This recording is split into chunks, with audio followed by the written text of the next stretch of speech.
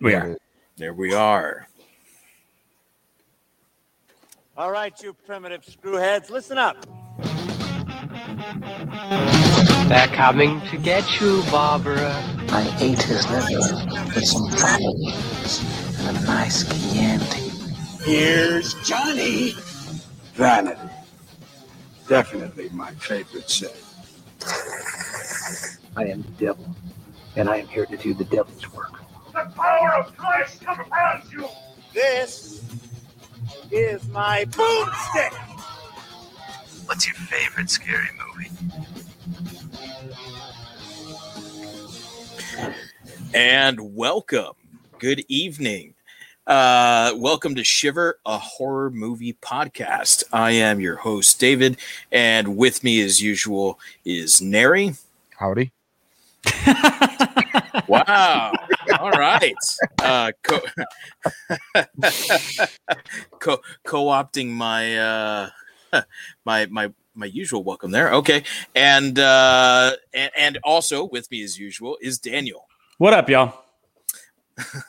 There you go. That's a little better. All right. So we tonight are doing something that I absolutely love, which is talking about a bona fide classic. Wait, hold on. I'm sorry to interrupt. Dave, you didn't give your name, bro. I did. I said I am your host, David, and with me, as usual, is please try to keep up. I apologize. Try to keep up, man. I was too busy writing the howdy bit. I didn't realize.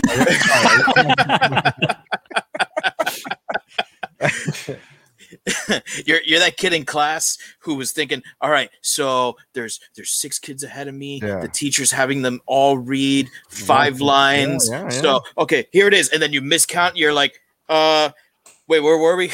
Yeah, we have a comment. I don't know if you want to put the comment up. Oh yeah, here we go.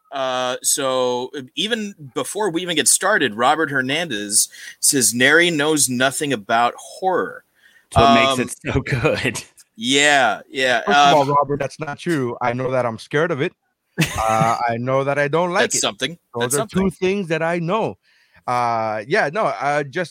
Obviously this is his first episode with us. Yes, that's why they have me on here, is because they want to scare the fucking bejesus out of me, and then therefore I give my reviews on how much of a wuss I was. But you are correct, Robert. I do not know anything about horror. That was part of the reason why Neri was brought on board in the very first place back in 2017. This is something that I had thought of and talked about with Jeff, who's also on the Mount Geekmore podcast, and so we were like, okay, well, should we involve Neri in this, because he's not a horror guy, and the general consensus was, yeah, why not get the opinion of someone who isn't inclined to like horror. In this way, we're getting the opinion of someone who might have a different opinion. It's through those different views that we get, I think, good conversation, and when it's Neri, you're getting trolling. So also, I was the one that had the recording equipment at that time. So right, we weren't doing the virtual thing where everybody has a recording equipment. We were actually coming to my house, and I had microphones and recorders and stuff. So, well, I mean, we very well could have done it at my band's recording studio. It's true. It was only you wanted better quality. That's so. I mean, that's the only thing. You would have had better. This quality. Sounds like it was mixed by Rick Rubin. Everything's just dimed out. That's it. Yeah. Just these Shiver, 11. the only podcast recorded in D minor. It sounds better on vinyl. It's warmer. I think D minor is the it's the saddest of all keys. The song's called "Lick My Love Pump." Debona, did you get new glasses? I just have a variety of glasses. Yes. Okay. I've never seen those before. Yeah, at least I don't think I have. No, I happened to find them while I was getting dressed today. I was like, these will work. Oh, okay, cool. So as I was saying, we are doing something today that I love doing, which is talking about a bona fide classic. I grew up on classics, whether it be drama, action, horror. So these classic movies, which oftentimes are the kind of like the cornerstones of their genre. The influences for the later movies that came. These are the ones that I truly love. So when DeBona said, "Hey, I want to do Rosemary's Baby," I got so excited because I hadn't seen this movie in years. I've only seen it a handful of times, but it's one of those movies where I remember how old I was the first time I saw it. How much it affected me. It's one of those things. So neither of you have seen this movie before the last couple of days, correct? Correct. This is one that I've always known about. Like, it's always been out there. I know Rosemary's Baby, but I've never actually sat down and just watched the whole thing before last night. Right. Yeah, that's I watched it today for the first time, which is why I know exactly how old I was when I first watched it. I also know that. I was the same way. I remember working at Blockbuster as an 18, 19-year-old kid, and I remember recommending this movie based simply off of the iconicness of the title, because I had never seen the movie. And I would give disclaimers like, look, I've never seen it, but this is a classic even that I know about. Like, this is one of those things, So yeah. It's also one of those movies that doesn't sit neatly into the horror genre. It's oftentimes called a thriller or a family drama.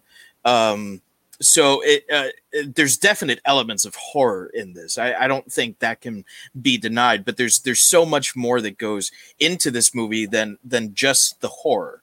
And it was directed by one of the undisputed heavyweights of cinema. Now, I mean, Roman Polanski obviously is a garbage human being. Correct. Right. He's one of these people where after I found out all of the controversy around him, what had happened with him, why he no longer works in Hollywood. These things like really made it impossible for me to continue to watch his movies that I had not yet seen. There's a lot of his movies that I haven't seen yet. However, some of his classics that I had already seen and fallen in love with, like Repulsion, like Rosemary's Baby, like Chinatown, which is one of my all-time favorite movies. I don't know that anything could ever make me stop loving these movies, even knowing that, he is one of the, most garbage human beings in existence right now. Well, I approach this as just the necessity of separating the art from the artist, right? I tried to just view this movie for what it was at its place in time, what it is, how influential it was to the genre, stuff like that we'll get to. And like I said, it was very much that idea of just like, okay, I am just taking in this. He's not making a dime off me watching this, so that doesn't matter. And that's how I approached it and made myself feel a little bit better. Because you're right, he is a flaming dumpster of a human being. Yeah, and I think that when you have someone that they create such high art, right? Like, and I do think that Rosemary's Baby is art. Like and Polanski has a way of doing that. You watch Chinatown, and it's like everything that he gets his fingers on is incredible. It just so happens that he's a rapist. Yeah, it just so happens that unfortunately he likes to get his fingers on a lot of the wrong and underage things. Yeah. So terrible, awful. I don't want to make this about Polanski. We will have to talk about him a little later when we talk about directing and cinematography and stuff like that.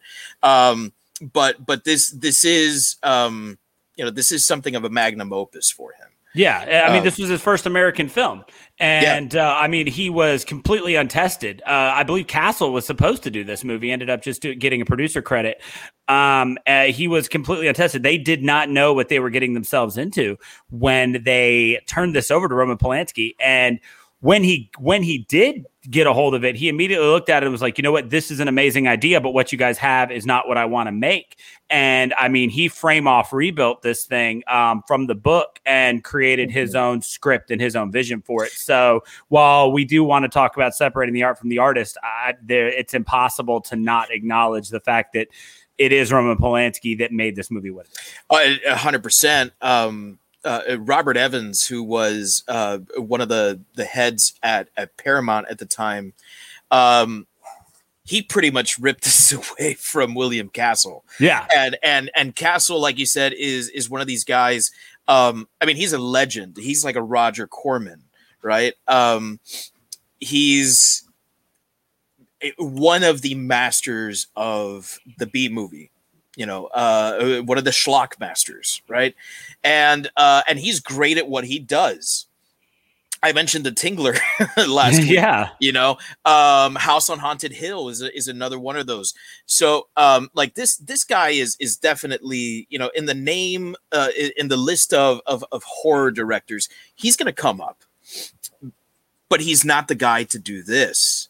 And so for him to, you know, take a step back and say, yeah, you know, I'll take that producer credit.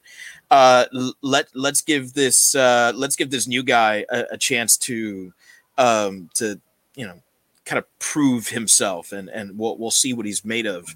That was, I think, pretty cool. You know, so when you see a horror movie that is directed by you know, a quote unquote legitimate director, right? Someone who doesn't just stick to the genre, someone who diversifies, who makes movies that get nominated for awards. Like that's something you got to pay attention to, which is why, like, Neri, when you say that working at Blockbuster, you recommended this movie without even having seen it, like that makes sense, you know. There's, in all fairness, they came back and were not happy with my pick. I remember the couple. I remember vividly because I recommended a couple of movies before that, and they were very happy. And they're like, "What do you think? We're on a scary movie," and I was like, "Whoa!" And I remember saying, "Rosemary's Baby isn't a classic; it's iconic." And I remember saying these, and I said, to be fair, I have not seen the movie, but this is what it's known as a. And they're like, "Really? I've never." Okay. And then they came back and they're like, we fucking thought the movie was boring. And I was like, oh, okay. Like I that's the impression that I had. That's what they told me. This is 22 years ago. So yeah. Well, now that we're on that subject, let's talk about that. All right.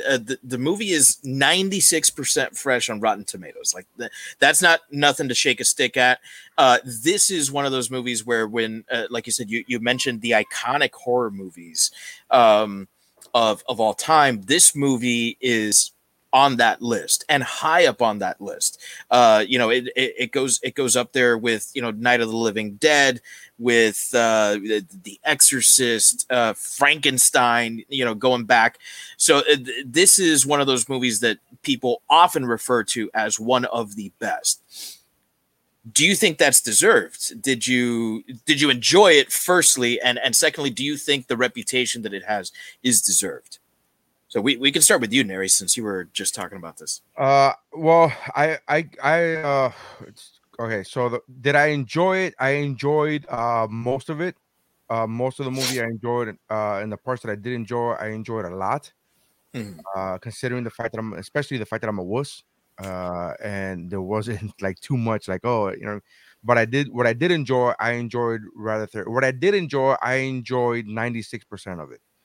And then what I didn't enjoy, I did not enjoy 96% of it. So I would say the 96% rating is well deserved. I'm trying to put myself. Do I think the movie is worth the hype or worth the iconicness that its namesake has carried? I think looking at it through the lens of trying to be like this is from 1976 or whatever 68. 68, yeah, even further. So looking at it from the lens of somebody who's watching this movie in 1968 or in the 60s or in the early 70s, I would be like, yeah, this I get it, I understand.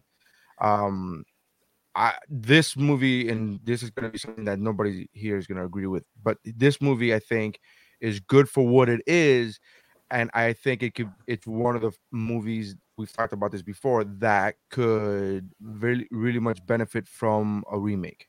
Because I think that nowadays, I think you would be able to add something to this movie, not just a shot-by-shot remake, but you would be able to, new film techniques and new, whatever, I don't want to say CGI, but new things like that. But I think for what the movie is, look, I'm just gonna be honest. I enjoyed the fuck out of this movie for everything except the last scene of the movie. I mean, really? Last fucking shot. The last shot, I was like, oh fuck you! Like I just got so but it was like I was like just jerking. I was like, this movie's amazing. It's fucking great. I was like rah cheering, and then that last fucking.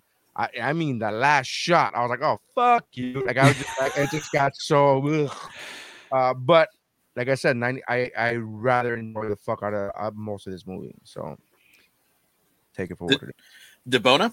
I think that a lot that everything that this movie's garnered as praise is well deserved. I think that the movie is beautifully paced and shot.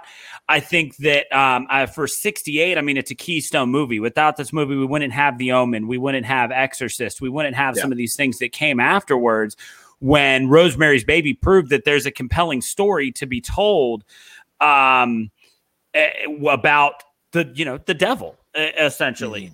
So when you start to look at a lot of the things that this movie accomplished, I tried to go back and see if there were examples of movies from prior to this one where until the final, 10 minutes of the movie, whether or not what you thought was happening was actually happening. I tried to find other examples of movies that did that prior to this, but it's something that's hard to Google. And so yeah. Wait, I'm confused. What do you? Okay, so my favorite thing about Rosemary's Baby is the entire time they always leave just this much doubt in your mind that maybe she is just kind of crazy. And I know, right? I mean, like you get it. You know what the movie's about, but there's always just a little something to be like. I didn't know what the baby. First of all, I didn't know what the movie was about. FYI. Right. I knew Rosemary's Baby. I assumed horror movie. There's a baby involved. I don't, like I didn't. I mean, I didn't go too deep into it. I never really stopped and thought about it. But it was just like my brother. My brother said that about Training Day. He was like, yeah, when I first watched the movie, I didn't know if this guy was a good cop or a bad cop, Alonzo. And I was like, nah. No, that wasn't my impression at all. I thought he was a bad cop from the fucking jump. I mean, and they very much are like, look, no, all of this is, these are terrible people. These are witches. This was not a dream. She was impregnated. Like they always, that it's 99% that. But then there's always just a little bit of doubt. There's always a little bit of, maybe she's just not handling this well. And I mean, like when the pain suddenly goes away and then she's just back to having a normal pregnancy. And then it's like, okay, maybe she just had a really bad first trimester, which when my ex-wife was pregnant with my first son, she had a miserable first trimester. She was sick almost 24 hours a day. She was losing weight, things like that. So I was like, so it's just enough. It's just enough of a seed. But then they come back heavy-handed. Boom, boom. They're witches. Everything's bad. Everything's bad. And then it's like, he doesn't have a mark. Like she was convinced that her husband was going to have a witch's mark. And that's why he started sleeping in pajamas. And then they show you he doesn't. And it's like, maybe she is just like paranoid and has issues. And I get that they were very heavy-handed with making what was happening, but then they would always come back just enough to make you wonder if it was just paranoia. And that's what carries this movie and keeps it so interesting for a movie where, if we're being genuinely honest, not a lot happens in 2 hours of this movie. But they keep you guessing. They keep you on board. And like I said, it's very much a keystone in so much of what horror has become. So I would definitely say that a 96% fresh rating is very well earned. One of the things that Roman Polanski said in interviews after the movie was made is that he carefully crafted those dream sequences so that there wouldn't be a lot of ambient noise. Yeah. And that so that the people who were speaking would be speaking mostly in hushed tones.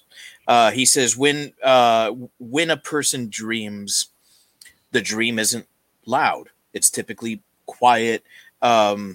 People aren't whispering, but they're not shouting. You never wake up startled from a dream and clutch your ears because there was like a loud crash or something like that in the dream that you audibly were disturbed by the volume of this thing. And through to that last scene where she's walking through that partition there into the next apartment, every single dream sequence is filmed that way. And we also get a lot of POV style shots. They're not exactly POV, but POV style. Yeah, it's like that sort of over the shoulder thing in those dream sequences where we're either getting like tight close-ups of Rosemary's face or what she's looking at. And we got a lot of that in that final scene. So even that final scene could be a dream. What Dr. Saperstein says, about prepartum depression. I actually looked this up, and there's postpartum depression can actually occur before you give birth, months before you give birth. And so it is possible that she's suffering from some sort of psychosis brought upon by the stress of having this baby. I think that this deserves the title of classic, of masterpiece, whatever you want to call it. I definitely think that it deserves it, and I think largely why it comes down to Mia Farrow. She's just like absolutely amazing in this movie, which brings me to my the next point that I want to talk about, which is acting. There's really only 4 characters in this movie. Hutch comes in occasionally. He's there in the beginning. He comes in towards the middle, and then his influence comes in at the end. But really, we're only talking about 4 characters here. Yeah, I mean, we're looking at the Rosemary and her husband and the Kastovitzes. And that's the whole movie. You get a little Saperstein, you get a little Hutch. There's the one scene where they have the party for all of their old young friends. But they really do kind of hoist this movie up, and so much of what's going on is dependent on how you view the relationship between Rosemary and her husband, which is, I guess, problematic at best. I guess looking at it from the view of the fact that we're in 2021 now, like right. This, so much of this just boils down to the one time when she was drunk and he decided to go ahead and have sex with her anyway. And she's like, maybe I remember, maybe it was with the devil. Maybe I was dreaming. She says, I dreamt that I was being raped. And he says, why I didn't want to miss baby night. Yeah. And she says, but you did it while I was like out. Yeah. And then she said, well, we could have done it this morning or tonight, but then it's just like, okay, well, whatever type thing, So viewing that, 54 years later, you're like, holy shit. Like, I make a joke as I'm watching the movie. I kept every so often, and it happened very often. I kept making a joke. I was like, they could have just called this movie gaslighting. Yeah, like this whole fucking movie could have been called gaslighting. It's like, oh no, you're crazy. Oh no, you're and you were talking about a movie, due for a remake. Now that the gaslighting is a mainstream term and something that's very much in the public eye, not only are you right that this movie is ripe for a remake, but this might be the time to do it. Yeah. I there were so many things. I mean, I remember I told my wife, I go, you'd like this movie. She was like, yeah. I go, yeah, because it's not a true horror movie. It doesn't do like the jump scares and stuff like that. I go, the thing that would upset you the most would be the treatment of this woman, of this pregnant woman, because my wife is like one of those, like, you know, every time she gets pregnant, somebody says some stupid shit to her and she goes off the fucking rocker with it. Oh, rightfully so, by the way, like, you know.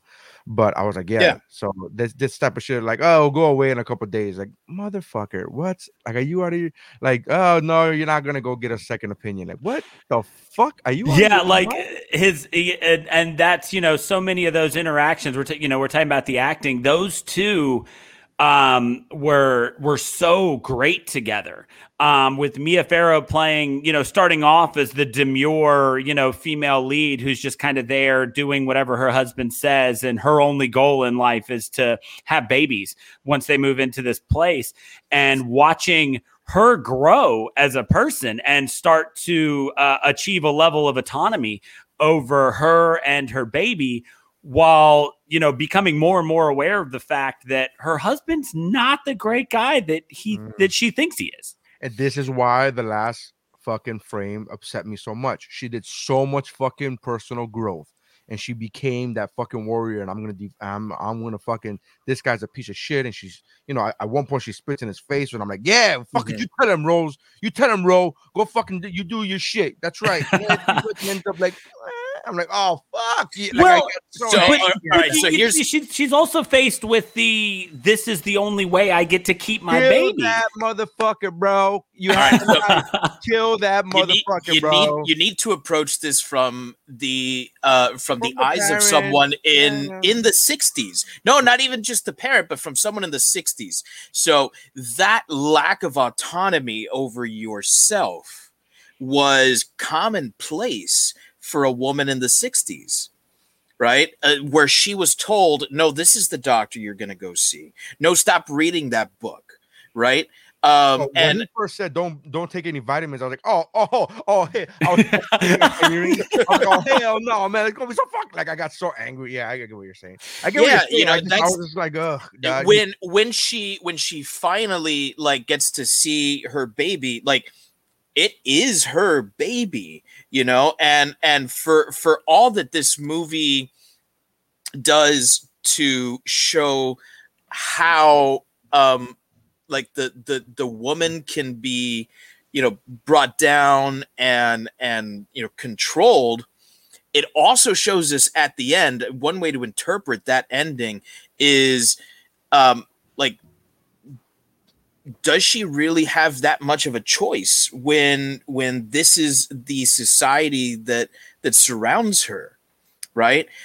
If you're told this is what you do, this is what you want, right? And she wants that family.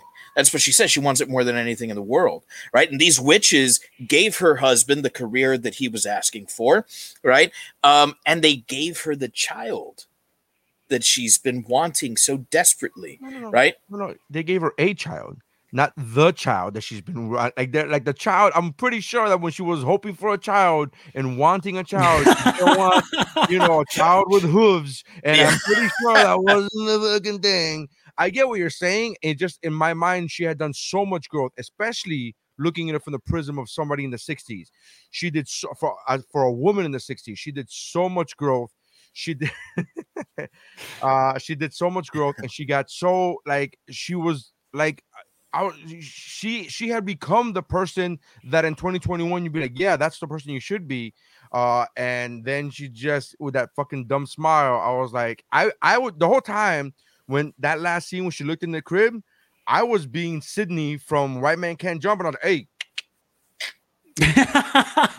kill this motherfucker right here, just hey. Slit this motherfucker's throat. Like, I was so like, kill it, fucking kill it. You're right there.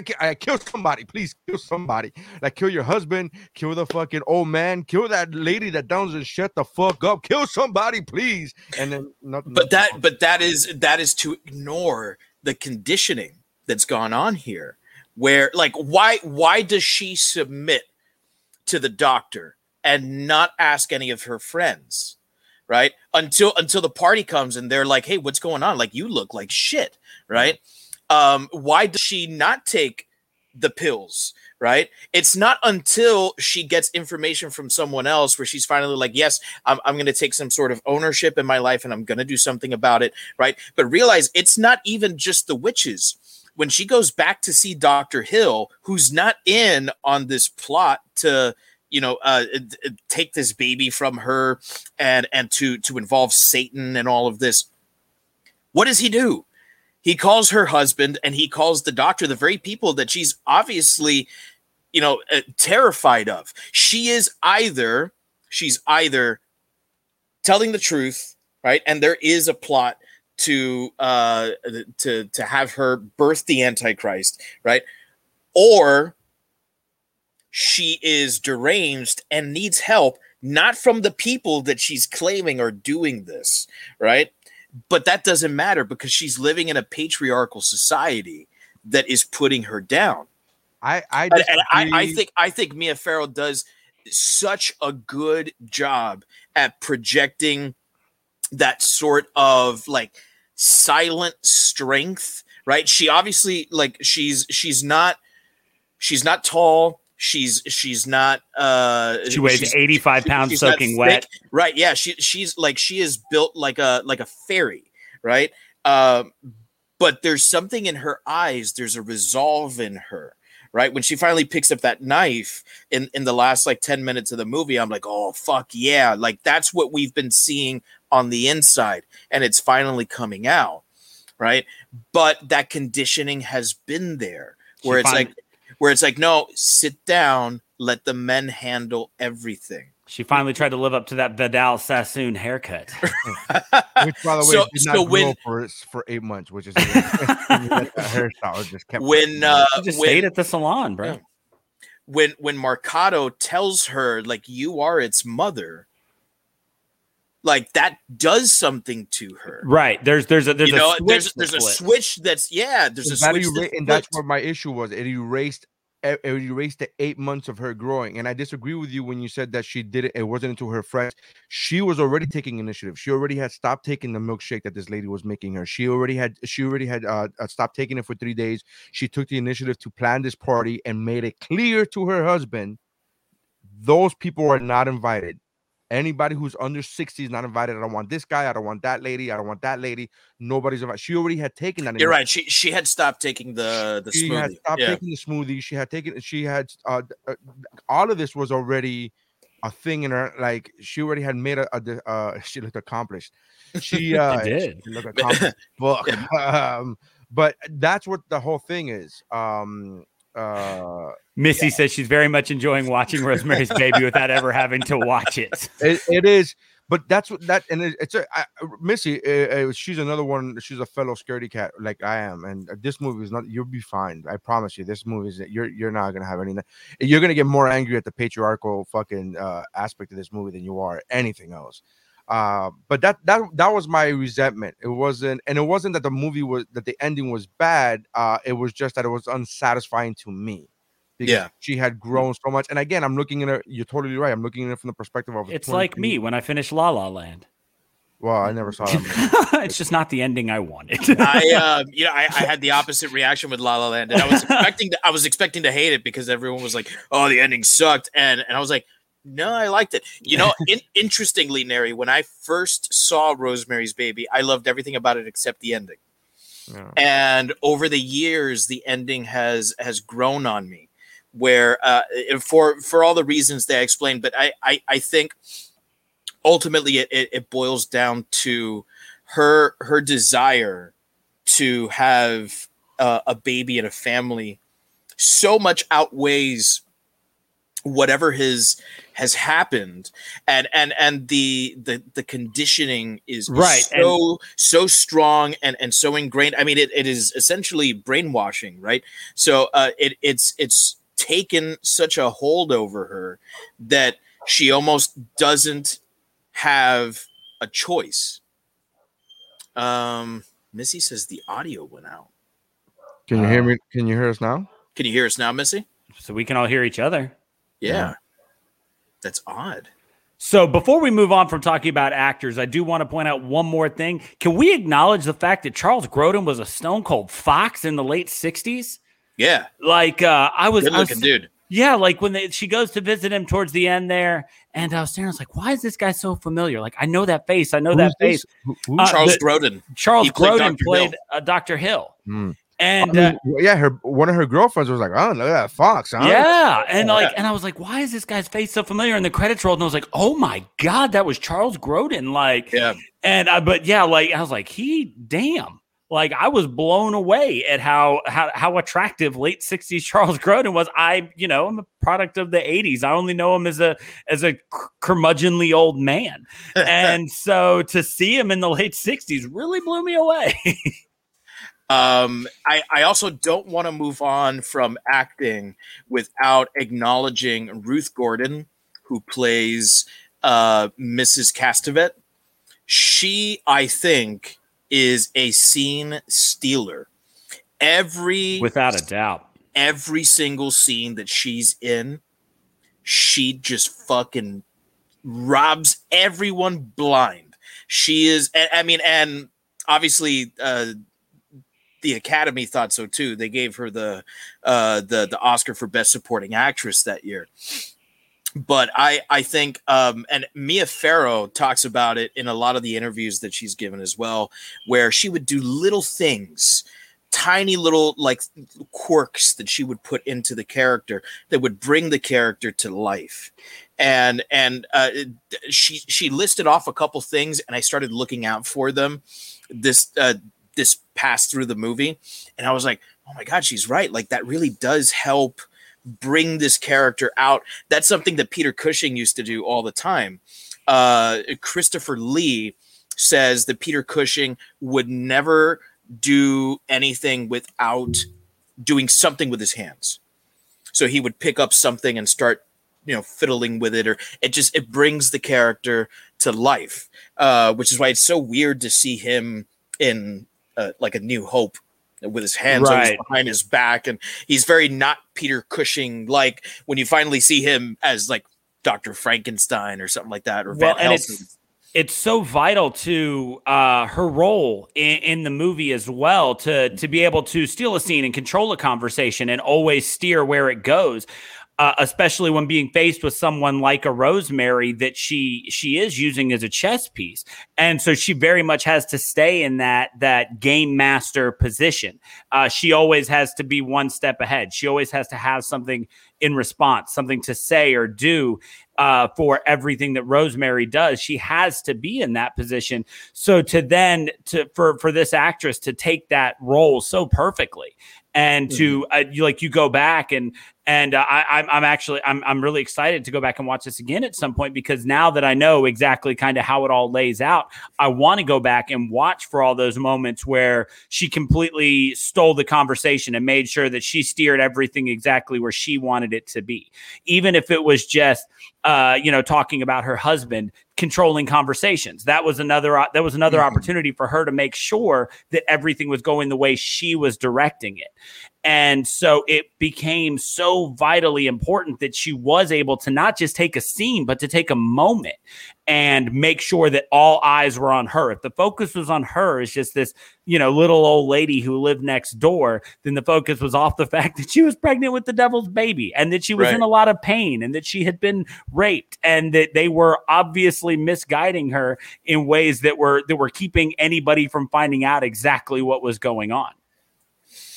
Another little acting bit that I found out in watching some of these interviews with the creative team involved in this, the voice of Donald Baumgart, the guy who goes blind. Yes. That she calls on the phone, right, to ask him if he's missing anything. That's actually Tony Curtis's voice. Really? Yeah. So Tony Curtis, for those of you that were born sometime in the 20th century, and have only seen colored pictures, the great Tony Curtis is first and foremost, to keep it horror related, the father of one Jamie Lee Curtis, and is kind of a silver age of cinema, legend, heavyweight. Yeah. He's starred in. Didn't they not get along? Him and Jamie Lee. I thought that they had some. Yeah, I that seems right to me. That seems about right. Yeah. All right, so I've seen True Lies. She doesn't seem that easy to get along with. But one other acting thing that's really cool when she is in the phone booth trying to get a hold of the new doctor, the guy who's waiting outside that really has you on edge, and you're wondering if Saperstein is onto the fact that she's onto him. That's actually William Castle. Yeah. And so he got his little cameo after kind of having this movie snatched away from him. He did get a little cameo in it on top of his producer credit. I was wondering if the first person that we see just the back of, I was wondering if that was the guy who played Saperstein. Right. Then he walked away, and then it came back, and I was like, I'm pretty sure the first guy was fucking Saperstein. They wanted for optical illusion, but yeah, that was fucking tense. That was God, it was so that moment when she's in the phone booth and and Dr. Hill's saying that he can't even meet with her, and there's just and at that point in the film, everything is so tense, right? And so it's just anybody who's walking by. So she's holding down the thing so she can get the call and pretending to be on the phone with that woman outside who just looks so annoyed because she needs that phone booth. And that is absolutely the height of the paranoia and the tension in the movie. That was a good reveal scene too, man. She did a good job acting when the nurse was like, yeah, it's like when Saperstein wears that same fragrance, and it's like, like that. Yeah. All the pieces, bloop, bloop, bloop, bloop, bloop. And I was like, she had the reaction that the audience had. Like, even though I knew yeah, at that point we knew he was in. Fucking knew Saperstein was in it, but this is a confirmation. You go, okay, yeah. Fuck you, Saperstein. It still makes you raise your eyebrows. It does. Okay, so directing and cinematography, I think, is something that needs to be talked about.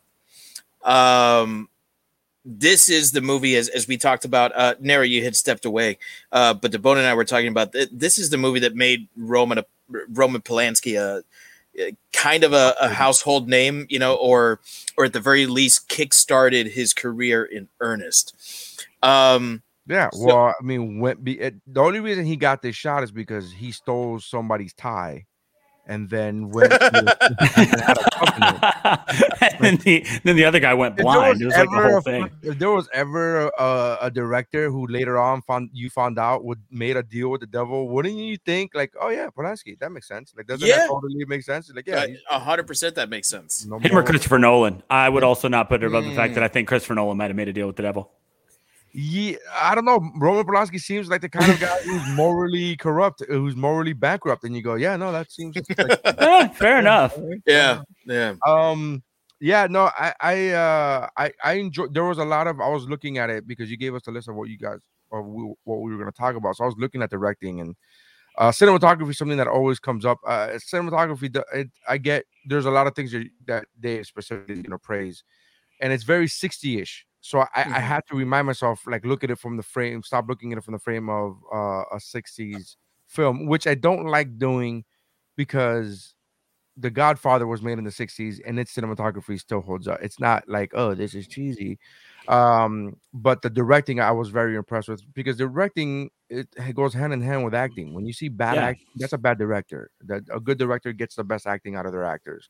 Talking to you, George Lucas. But I thought he did a good job. I thought he did a good job. I was again, based upon just looking at it from the lens of the 60s, I was disappointed that we only got that one shot of the kid's eyes. We didn't get an actual shot of the baby. And well, and one thing, the suspense that it built up, but once we knew, at that point, show us the fucking. Well, and one thing to keep in mind, this while this was a Paramount film, I mean, it was shot as a B film. This was one step above, like a Grindhouse film. Honestly, like when they set out to make this movie, budget wise and some things like that, it really was maybe not supposed to be schlocky, if that's a word we want to use, but it was a low budget horror film for the time. And but I agree with you in the fact that you look at it and you're like, ooh, yeah, this is 60s, right? Yeah. But cinematography wise, I think that we touched on it earlier. My favorite thing, the thing that sells this movie movie for me, 10 out of 10 are those dream sequences. The combination of sometimes you're looking through Rosemary's eyes, and like you talked about, the hushed tones, you're hearing what she would be hearing, which looking back on it now, you realize that the what might have been a dream sequence, but was when she was actually impregnated and raped by the devil.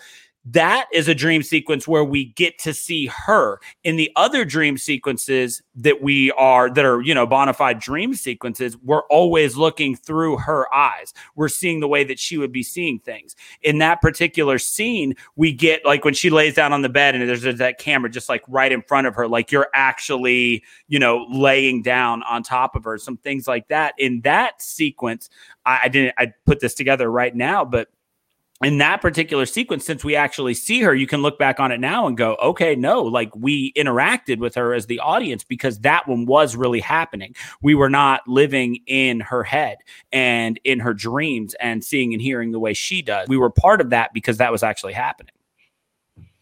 Yeah, that was one of my favorite scenes. Is one of my favorite, that the moment that was a great scene in acting wise and directing wise and cinematography wise, all of it coming together when she said, "This is not a dream. Yeah, this is actually happening. This is actually happening." That look of terror and fright of realization. So I mean, as the audience, I already knew it wasn't, because the moment the lady said she doesn't see nothing, if she ate the mouse, she's fine. She can't hear anything, she can't see anything. Also, when they were saying mouse, they meant moose, right? Well, that's what, I mean, the lady even she said it. Rosemary even said it. Her husband said it. Her husband go, "Oh, this is good moose," and then her husband said, or as Mrs. Whatever would say, mouse. It's just so and weird. Then like a minute later, she says, you know, "Oh, she ate the mouse or whatever." But so that line of like, "Oh, she ate the mouse," she's like, that line let us know this is real, this is happening. Yeah. But the look of terror on Rosemary's face and the line and the way she delivered the line of like, "This is not a dream, this is really happening," that shit sent chills, man. Dude. Yeah, brutal. Yeah. Well, and it's this sort of thing where it's like she ate some of it. So did she eat enough to pass out, right, and be somewhat conscious of, like, come in and out of consciousness, right, so that she could see things and then fall back into this sort of like, you know, sleep? Or did she really just like drink way too much, pass out, and have a nightmare? You know, and this is, I think, the brilliance of. No. What do you mean? What do you mean? But that's the way it's possible. presented. It is possible. It is not presented. The lady literally said the guy was like, "Oh, she can see, she's awake," and she's like, "She ain't awake, she can't see. If she ate the mouse, she ain't gonna." Like, there was no way. The fact that it had a chalky aftertaste, and the fact that her husband was so insistent on her eating, there's no husband in the world who's fucking gonna pick a fight, or risk getting laid over you eat the fucking mouse, eat the moose, fucking neighbor.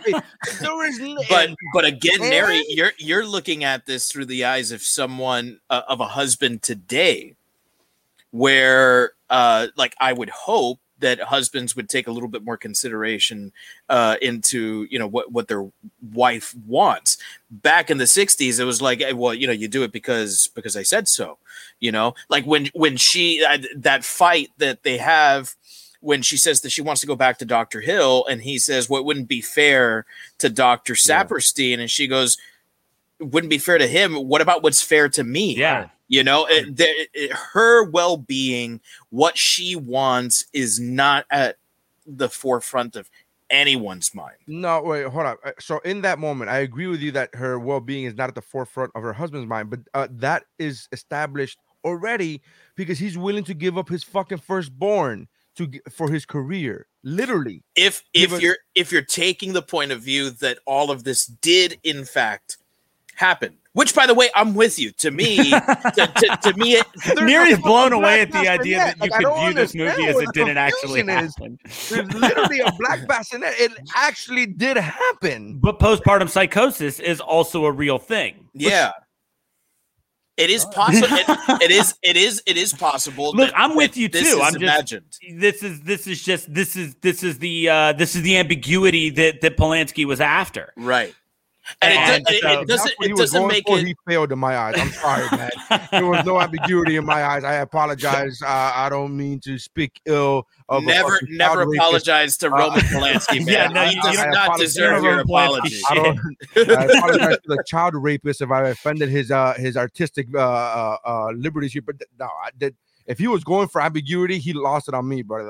There was no ambiguity on my part at all whatsoever. Maybe whatever. Now, to go back to the artistic quality of the director, right?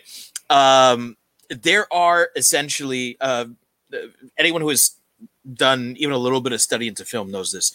There's essentially two schools of thought when it comes to filmmaking. For cinematography, right?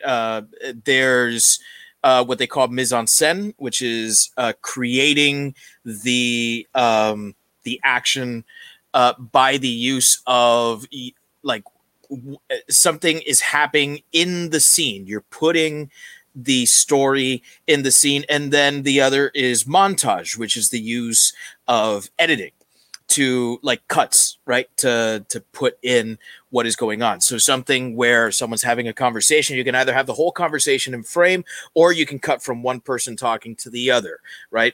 What we see a lot of in this movie is a combination of those two things, where there's a lot of mise en scène, where reality is happening, where there's no question, right? When she's talking to her husband about things that are going on, things in the party, when they first come into the apartment to view the apartment, there's a really long shot. You don't realize it, but that's scene. It reminded me a lot of the shot in, is it Goodfellas?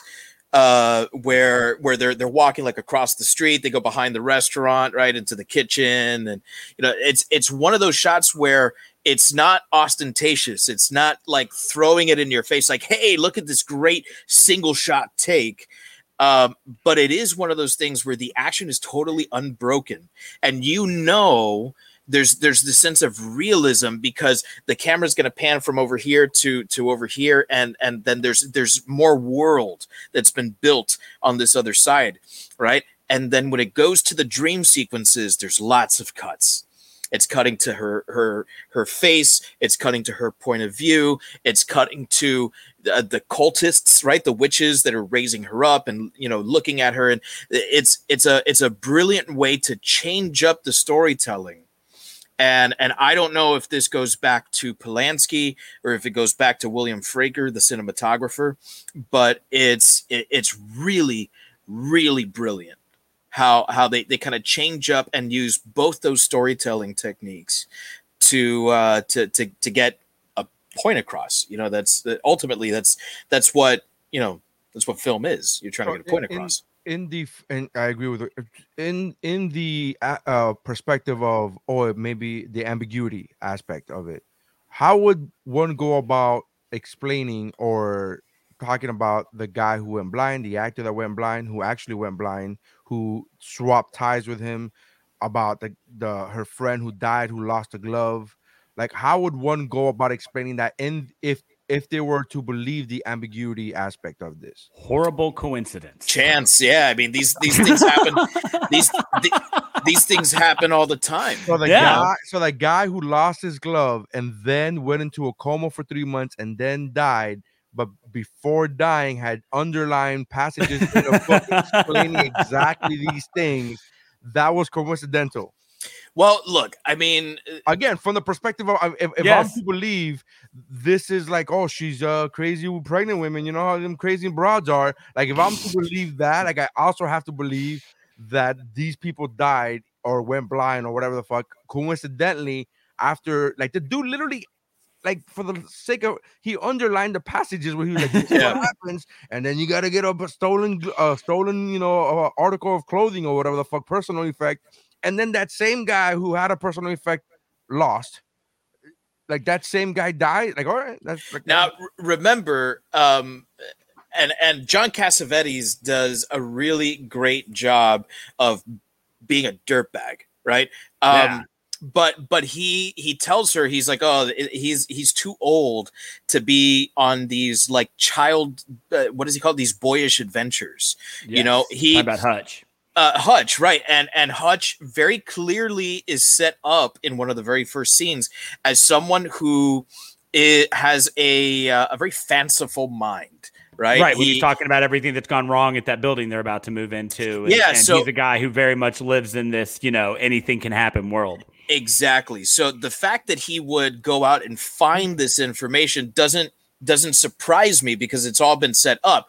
And he's an older guy. Maybe he just woke up and, with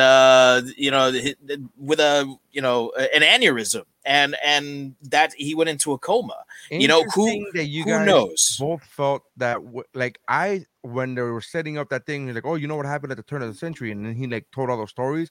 I was like, man, it must be fascinating not to have Google. Like, it must be like bonkers. Like, this guy literally just like he was a living Google machine when he was like, this is what happened, and this is the stuff that happened. I never once thought, oh, what a fancy, he has such a fantastical mind. I was just like, oh, that's cool. He fucking reads, he knows shit. Like, I immediately thought, oh, this is a guy who knows shit and is like knowledgeable. I never saw him as somebody who had like a whimsical mind. In my mind, and I saw that scene, same one that we all saw today, and I was like, oh, okay, so this is a guy who knows shit that happened, who's not, you know what I mean? Like, and then even the husband was like, oh, I knew about this guy, but I didn't know about the other two cases. Right. I mean, and like I said, I'm with you. I think that it all happened. That line that the husband gives lends us to say, oh, then this all did happen. Because if one of them is true, then why are we believing? Why would we not believe that the other two stories are true? We talked about this. I can't remember if it was on Shiver or Geek More. These lines get blurred all the time. But we talked about how like certain stories just get like become part of like the zeitgeist, right? We talked about Richard Gere and Marilyn Manson. Richard Gere and Marilyn Manson, exactly. You know, these stories where before before the internet existed, you know, we all heard about the Marilyn Manson rib story. We all heard about Richard Gere and the gerbil, you know. So these are these sort of like urban legends that, you know, get put out there and people are like, oh yeah, no, I've heard that, you know, and then with enough repetition, it just becomes legend, right? That'd be like the funniest animated like mockery of a fairy tale. Richard Gere and a gerbil. You just see the font in cursive, like. One other thing while we're talking directorial decisions, when she's in the waiting room, when she's decided to finally go see Dr. Hill, and she picks up that Time magazine, the Is God Dead cover. That is a real cover from 1966 or 67. I mean, around the time the movie was made, and it was such an awesome decision for this one great moment that really didn't. All it did was add ambiance, but it was such a great decision to have her pick up that magazine and just get that tight shot of just looking at that cover, because that played so perfectly into everything that was going on. I had to rewind it because I was like, wait, did that say is good dead or is God dead? And I was like, wait, what? Because I wasn't reading I was like, oh, she's picking up my magazine. And then like right as it went off the screen, I was like, wait, did that say good or God? God damn it. I went back and rewound it. But yeah, it was good. It was a good. I mean, the fact that it caught my attention shows you how, to your point, it shows. Yeah, I did exactly that. Yeah. All right. So next, and I don't think we'll talk very long on this, but one of the things that gets to me about this movie, and there's a couple of movies where this happens, is the score. I think it has such an effective score. That it just like, it's like a creepy crawler. It gets under your skin and doesn't really let you sit comfortably in your seat. Right. And it's remarkably underscored if that's a term, right? Because you're right, you get used to there not being any music. So then even when there is, and it's these real like, just dulled tones and it's just whatever it is that's playing is really tuned down, and so whenever it happens, it's not anything that makes you wonder if there's about to be a jump scare. It's just enough to where you tense back up, like if you had a moment where you were starting to relax and you were starting to kind of put some pieces together and some things like that. When there is music, it resonates with you, like you feel the music in this movie. Yeah. Mm-hmm. Okay. All right. So it was. I agree with the underscore thing. It was very much underscored. The last couple scenes at the like towards the end, I think it was really. It captured all the anxiety of. There we go. Yeah, what happened. Yeah. So I That's agree. good. Yeah.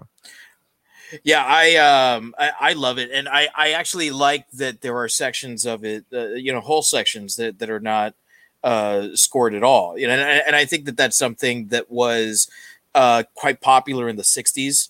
Like one of my favorite 60s films, Bullet with Steve McQueen, is one of those where like music is used to like ramp up tension, and then once it reaches its breaking point, there's silence, and all you hear is the ambient noise, which works really well with that iconic car chase, right? And I think that works really well here too. There's a couple scenes where that happens, like the scene right before Rosemary crosses the street, right? And she goes like into traffic, right? That's ramping up with music, and then as she crosses the street, all just kind of settles down and becomes much. But what you're hearing in the background is the cars really laying in on their horns, and that is for real. That's exactly what I was about to say. I don't know if that was true or not. Roman Polanski got a camera. He convinced Mia Farrow. He says, "I'm going to cross the street with you. You've got your belly on. No one's going to ram their car into a pregnant lady." And they just walked out into New York traffic. And they just walked out into New York traffic because he really wanted to get the authentic sound of traffic coming to a halt as a woman just walks in a like a fugue state down the street. And it's brilliant. It's absolutely brilliant. And then the other scene that really sticks in me with the score, when she is kind of escaping into the apartment right after she's been picked up from Dr. Hill, that she like jumps into the elevator and she lurches the elevator up, just past like the 7th floor and opens it up, and she's trying to get into the apartment before her husband and Dr. Saperstein and all these guys get in there. The music really, really ramps up. And even though I've seen the movie a couple of times, I was still like, is she going to get in? Is she going to get in? Yeah. And as soon as she slams that door shut, the music cuts off. It's brilliant use of music and sound design. It's I think it really adds to that atmosphere. It's a good shot. Not to take away what you're saying, but I just remembered because you talked about the last scene, is when the bassinet that she had bought was rocking and she was hiding from her husband. Oh, that's a beautiful shot. She stopped it from rocking, not with her hand, but with the knife. And I thought that was such a brilliant choice. They've got that creepy ass doll in it too. Yeah, whoever made that choice, whether it was Mia Farrow as an actress choice or whether it was the rapist as a director, that choice was perfect, because I was like, oh, because that shot, the way it was set up, like you could just see the blade and you just stopped it from rocking, and that was well done. Yeah, absolutely. That is one of the most tense things that happens in the entire movie, and that you're right. That's an incredible shot. Because they could have done that same shot with just her hand, but the fact that it was done with the knife, I was like, oh, okay, here we go. It was good. You know what? To me, I think the most unsettling scene in the whole movie is, since we're talking about like really great shots, is after she's locked Guy out of the apartment and she's coming into the bedroom. You can see in the background, in the darkness, there's two people who have obviously snuck in through the closet, and they're doing the creepiest fucking creep walk across the hallway.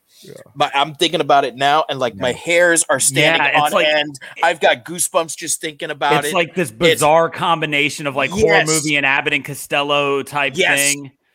It's so weird. Like that's the only thing I can think of. Like it is weird. It's almost kooky, you know. It's not a natural way for someone to it's not a natural way for someone to like stalk in an apartment. Like you would think that they would just try to be as quiet as possible, but these people were being weird. It was and it gets under your skin in a way that I think very few scenes do. And to me, that's the shot that this time around I was like, holy fuck. I was watching that was probably close to 2:00 in the morning, that scene when I was watching it last night. I was like, oh god, I'm gonna have a hard time going to sleep. Okay, so the next thing that I have here is something that we've kind of covered a little bit already, is plot and theme. Is there anything in particular that stands out? We kind of already did this, right? We talked about the different themes in here. We talked a little bit about pacing. I think it's so perfectly paced. It's such a slow burn, and I think you need that very slow and deliberate building of tension until everything just comes to a head. I agree with you. I don't want to get off this topic. Just a moment that I had before I forget. So the other young girl that was originally taken in by the Terry. Why did she die? Maybe she couldn't have kids. But that's what I'm saying. Like that, I was so interested in that story. I was so interested in like, why did she jump? Because she did it while these people were out of the house, which it sets it up for it. There's no dispute that it is suicide, whether or not she was, in control, control, whatever. But I was very interested in that story, and it just nobody talked about it again. Yeah, like and I was like, well, she's even given that little charm with the tennis. She was given that charm, and she never said like, "You took this off a dead body. You gave me something off a dead." Like I was never. Like there was some mention of like, oh, Terry had one like this, or I don't remember what exactly, but it was so weird. Like it was such an interesting storyline. I wonder if something got left on the cutting room floor, because it's so weird. It certainly did. I know that there's a lot. Not that there's anything about that particular story, but Polanski said that the original cut of the film was 4 hours long. Oh, gee, he knows Zach. He knows. Yeah. Zach. Okay. So yeah.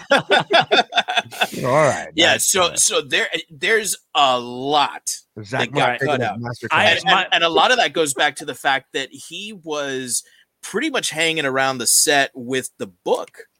Like he went back to his apartment after he agreed to do this, and pretty much just adapted the entire novel into a screenplay and shot it. Like almost word for word, the dialogue that is said is taken directly from the book. Have you read the book? Author? I've never read it. No, it's always been on my list of things I want to read.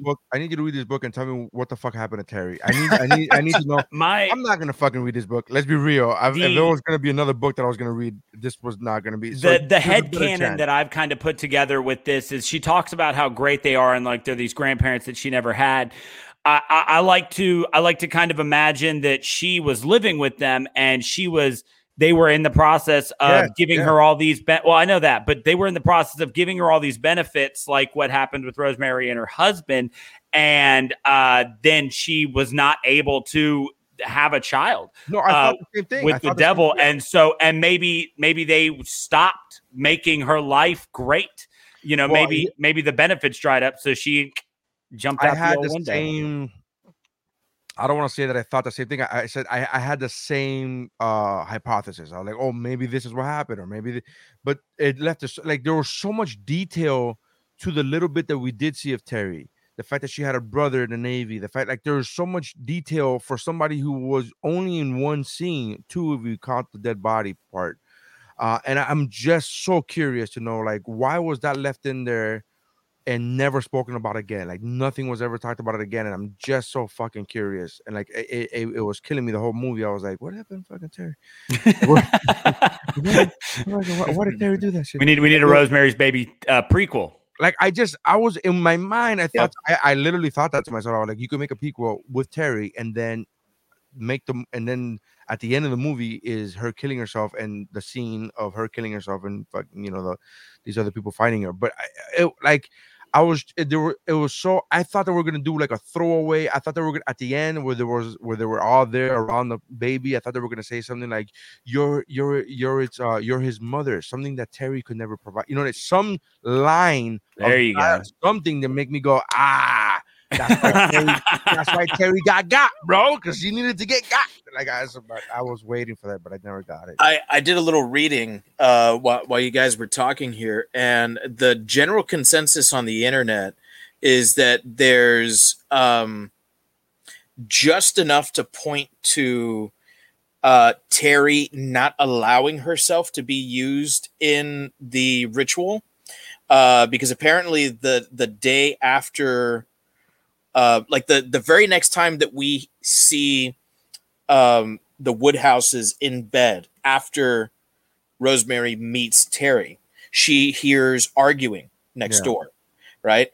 And then the very next time that we see Terry, she's dead, right? And then she receives the Tanis root charm as a gift, right? So Terry was being groomed, refused to take part in it, so then they're like, well, the new route is to just not let them know what they're in on. Exactly. Yes, and that would explain that, like, change in tactic. Okay. So that makes an awful lot of sense if you ask me. Fair enough. Yeah, I'm on board. I also just need to get verification. I'm not disputing any of that. All of that makes sense. Everything that we all three said makes perfect sense. I just need somebody from the crew, cast, or book to fucking verify that, because it doesn't, you know, like what we say makes perfect sense. But what about if they were like, no, there was a contract dispute and this bitch didn't want more money, and then they were like, fucking, like, fuck it, kill her off, and like, oh. Okay. Yo, speaking of contracts, and this has nothing to do with the movie as a whole, but one thing I read about this movie is the reason that Mia Farrow got divorced from Frank Sinatra. Yeah. Did you read why? Yeah, because he told her, you have to make this movie or my movie. And she tried to do both, couldn't, and she chose to do this movie. And then he delivered divorce papers to her. Baller status, though. Yeah, he told Frank Sinatra, "I'd rather do this other movie than if I." Because his movie was filming on the West Coast, and this one was filming in New York. So right. it became, you know, it was impossible for her to make both. And he was like, "Well, then what's it going to be, me or Rosemary's Baby?" And she was like, "Well, Rosemary's Baby." Yeah, he was doing a movie called The Detective, which is quite famous, and is the movie actually that earned him the right of first refusal for Die Hard. Yeah, I remember. Yeah. Really? Yeah. Die Hard is technically, or rather, started out as a sequel to The Detective, because the book it's based on is a sequel to The Detective. They then once they wrote it, knowing that Sinatra at 80 plus years old was not going to get involved. And so they had all the same, but they had to offer right. It. So he didn't even read it. He saw it and he was like, yeah, listen guys, I'm not doing this. I did not know any of that. Go ask fascinating. Do it. Go ask me a fair to do it. Yeah. So he there was supposed to be enough time in between her doing Rosemary's Baby and The Detective for her to be able to fly out and go do The Detective. But Polanski was consistently running behind. And actually, Polanski, immediately, within the first week, he was behind, and Paramount was on his ass about it. He says that he ran into another powerhouse director from from that time, Otto Preminger, and he told Preminger that he was really nervous that he was going to be fired. And Preminger said, "Why?" He says, "Well, because I'm running late, and they're not happy about that." And he says, "Do they like your dailies?" And he says, "Well, yeah, they love the dailies." He says, "Then don't worry about it. You keep doing whatever you're doing." He says, in the years that I've been making movies, and at that point, Otto Preminger was a legend. He goes, "In the years that I've been making movies, they've never fired anyone for delivering a movie late. They've only ever fired someone if they don't like the dailies." And sure enough, he didn't get fired. Well, there we go. And Mia Farrow believed enough in the movie that she hung around, and she says that she was served divorce papers on set. Yeah, they made the lawyer made a big deal about it, embarrassed the fuck out of her, and then she wiped her tears off. Like, she signed all the papers, wiped her tears away, and went back on the set and did a scene. Like, that's fucking badass status. Yeah. She should have signed it with fucking Tannis Root. The one other really fascinating thing about that went into the production of this movie, and I'm sorry to just kind of wedge it in here, but let's do it. Robert Redford was the original pick to play Woodhouse, but apparently he had some he was in shit status with Paramount, and some contractual stuff had gone bad with something previous, and he could not make a Paramount movie at the time, and so they ended up not going with Robert Redford as Rosemary's Husband. Yeah, and subsequently, because John Cassavetes was cast, Cassavetes also was a director, and Polanski had been an actor early in his career, so the two butted heads a lot because Cassavetes had his own idea in his mind of what some of these shots should be like, and Polanski's like, "But this is my movie." Right. Cassavetes is like, "But she's too young," and he was like, "No, that doesn't mean anything." I'm sorry. Like, anytime anybody mentions a story about Roman Polanski in an argument, I'm like, "Yeah, but you fuck kids, though, right? Like, so your judgment is suspect on this one, Roman. Like, that's sorry. Yeah, he's human garbage. One hell of a director, but.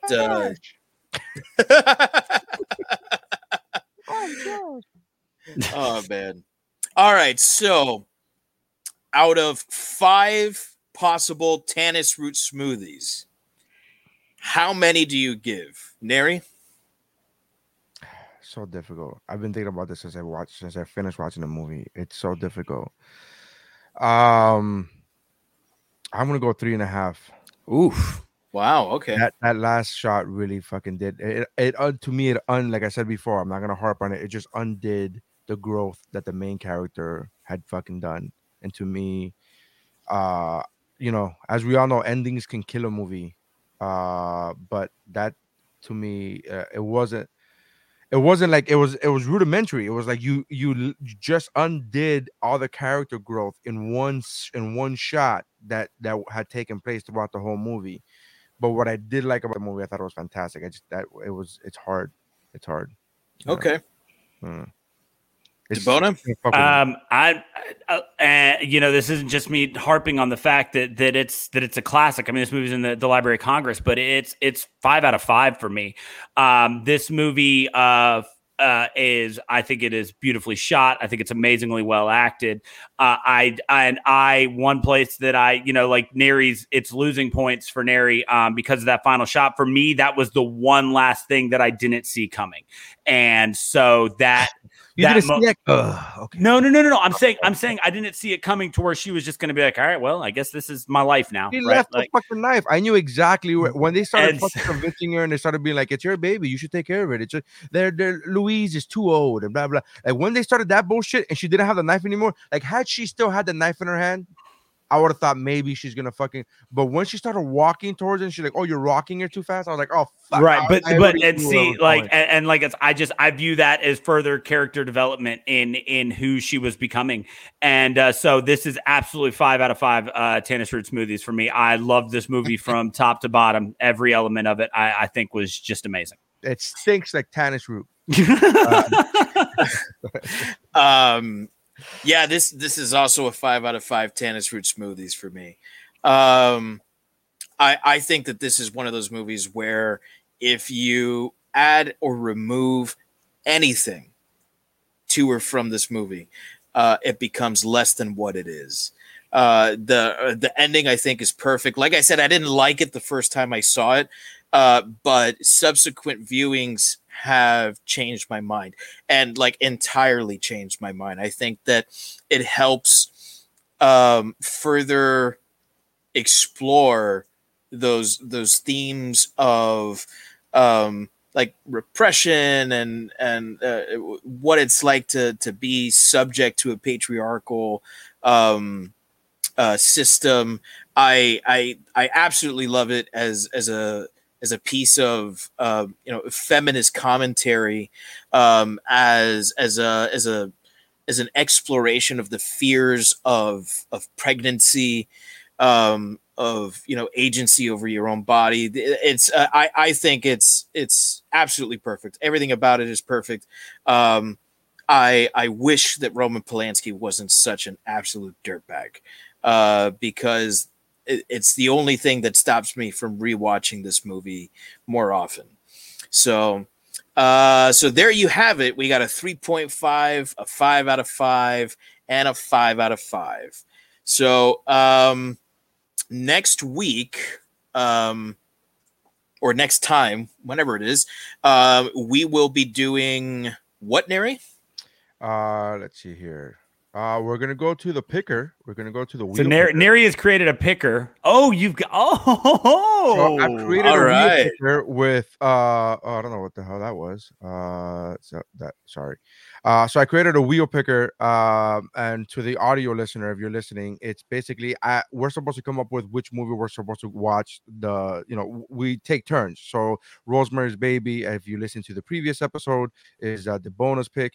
So I'm supposed to come up with the next pick. But I had a bit of a trouble making a decision. So I made a Wheel of Fortune's wheel, and then I've made selections for each kind of subgenre in the horror genre, and I've chosen there's a classic, slasher, comedy, zombie, gothic, found footage, a recent, which means a newer horror movie, thriller, body horror, psychological, and supernatural. Which again, I took these, and by the way, the movies that I picked for each of these subgenres are based on Google searches. Don't fucking come at me and be like, "Well, that movie's not really much." I mean, if you think about it.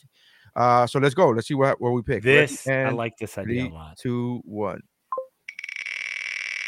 Oh, it's even got sound effects.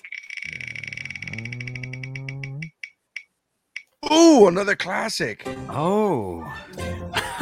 All right, so I'm curious what you picked for your classic. All right, so what's your classic pick, Neri? Dude, this is a movie that I have never seen. By the way, most of the movies that I've picked in any of these subgenres, I've never seen. So this is a movie that I've never seen, my pick. And it is a classic as well, because it has to be a classic, but it is an iconic classic, and it is The Shining. Oh, The Shining. All right. Yeah, I've never watched The Shining. The one I've seen, like maybe 10 minutes of The Shining, all put together throughout the years. And the longest part of The Shining that I've saw was on Ready Player One, which is scary. That's pretty good. Oh my God, Neri, this is a tonal shift from the movie that's not scary often throughout to The Shining. Well, I've seen certain clips, like this movie is so iconic. The Shining is so iconic that there's certain clips that you can't help but everybody's seen. You know what I mean? Like if you've ever watched an Academy Award, you've seen the twins, you've seen the fucking hallway, but I've never seen it in context. It's all out of context. It's totally different. Yeah. So this is fantastic. I love this movie, so I'm very excited. And I think the last time I watched it was just before Dr. Sleep came out. So me too. It's due for a rewatch. Which is another. I was thinking at one point when I was going through the list of like which movie should I pick. I was like, oh, maybe Doctor. I was like, wait, I can't see Dr. Sleep because I never saw part one. So hell yeah! All right, so The Shining. All right, there we go. All right, so thank you so much for tuning in. If you're listening on a podcast audio, we kind of encourage you to watch us live. We're recording this live on Facebook and on YouTube. So we would love the interaction like we had today with Robert and with Missy. So please watch our social media, Instagram, Twitter, Facebook, where we'll be updating you guys, saying, "Hey, we're going to go live at this time. Please come on and interact with us." And if you go to shiverpod.com, you can get linked to all of our social media, which is all just /shiverpod as it is. But shiverpod.com is your one-stop shop for all of our social media. There you go. And speaking of shiverpod.com, you can also go to geekbro.com where you can pick up .net. Sorry about that. Where you can pick up all of the Geek Bro podcasts. We've got What's Up, Bro. We've got Mount Geekmore. We've got Pero Let Me Tell You. Is Comedy Fitness still a thing? It's coming back, but it's taking a long hiatus like Shiver did. We've got Childlike at Best with Mike Valdez, A Dose of Ellie. Am I missing any? Neri's new one. Seasons. Yeah, Seasons. TV podcast where we review a TV show one season at a time. So every episode is a review of a show's entire season. And the first season of the podcast Seasons is Parks and Rec. So episode 1, we review season 1 of Parks and Rec, and episode 2 of the podcast, we review season 2 of Parks and Rec, and so on and so on. And we are already working on season 2 of the podcast. So that's already a thing that's going to happen. Excellent. You won't have to wait for you. And that gets a Netflix style release, right? Where you drop like all the episodes of seasons at one time. I haven't talked to the other panel members. So originally, yes, it's like here's because when we first started doing this podcast Seasons, a TV podcast, it was like binging was a thing. Like, everybody does a Netflix style binge watch, but we first started recording these literally, I'm not exaggerating, 4 years ago. So now weekly releases are back in style, I guess, thanks to Marvel. So the conversation that me and the other panelists are having are like, should we release them as we go along? And then so we're going back and forth between that. Maybe you can do the Hulu format and drop 3 and then drop the rest of them. I thought about that as well. Like maybe we should do 2, or like just however. The next show that we're watching on Wet Your Beak. The next show that we're watching on the podcast Seasons is Superstore. Partly main reason, first of all, it's a great show, but one of the panelists, which is Dave's wife Stephanie, has never watched it, has never seen it. So I want to kind of pick a show that one of the panelists has never seen before, so we could get that perspective. I've never even heard of this show. America Ferrera? Yeah. He hates Hispanic people. It's fine. I'm kidding. I'm totally kidding. Oh, wow. It is. As a Hispanic myself. Yeah. Wow. Yeah. This is very well liked. That old chestnut, the self-loathing Hispanic. The self-loathing Hispanic. Yeah. There's so many of us out there, right? Ted Cruz. There's. It's an island. It's an island. Yeah. But yeah, man. So thank you. Yeah. This is a lot of fun, though. We gotta keep it. This is great. Geekbro.net. On behalf of everyone here on Shiver, fright you very much.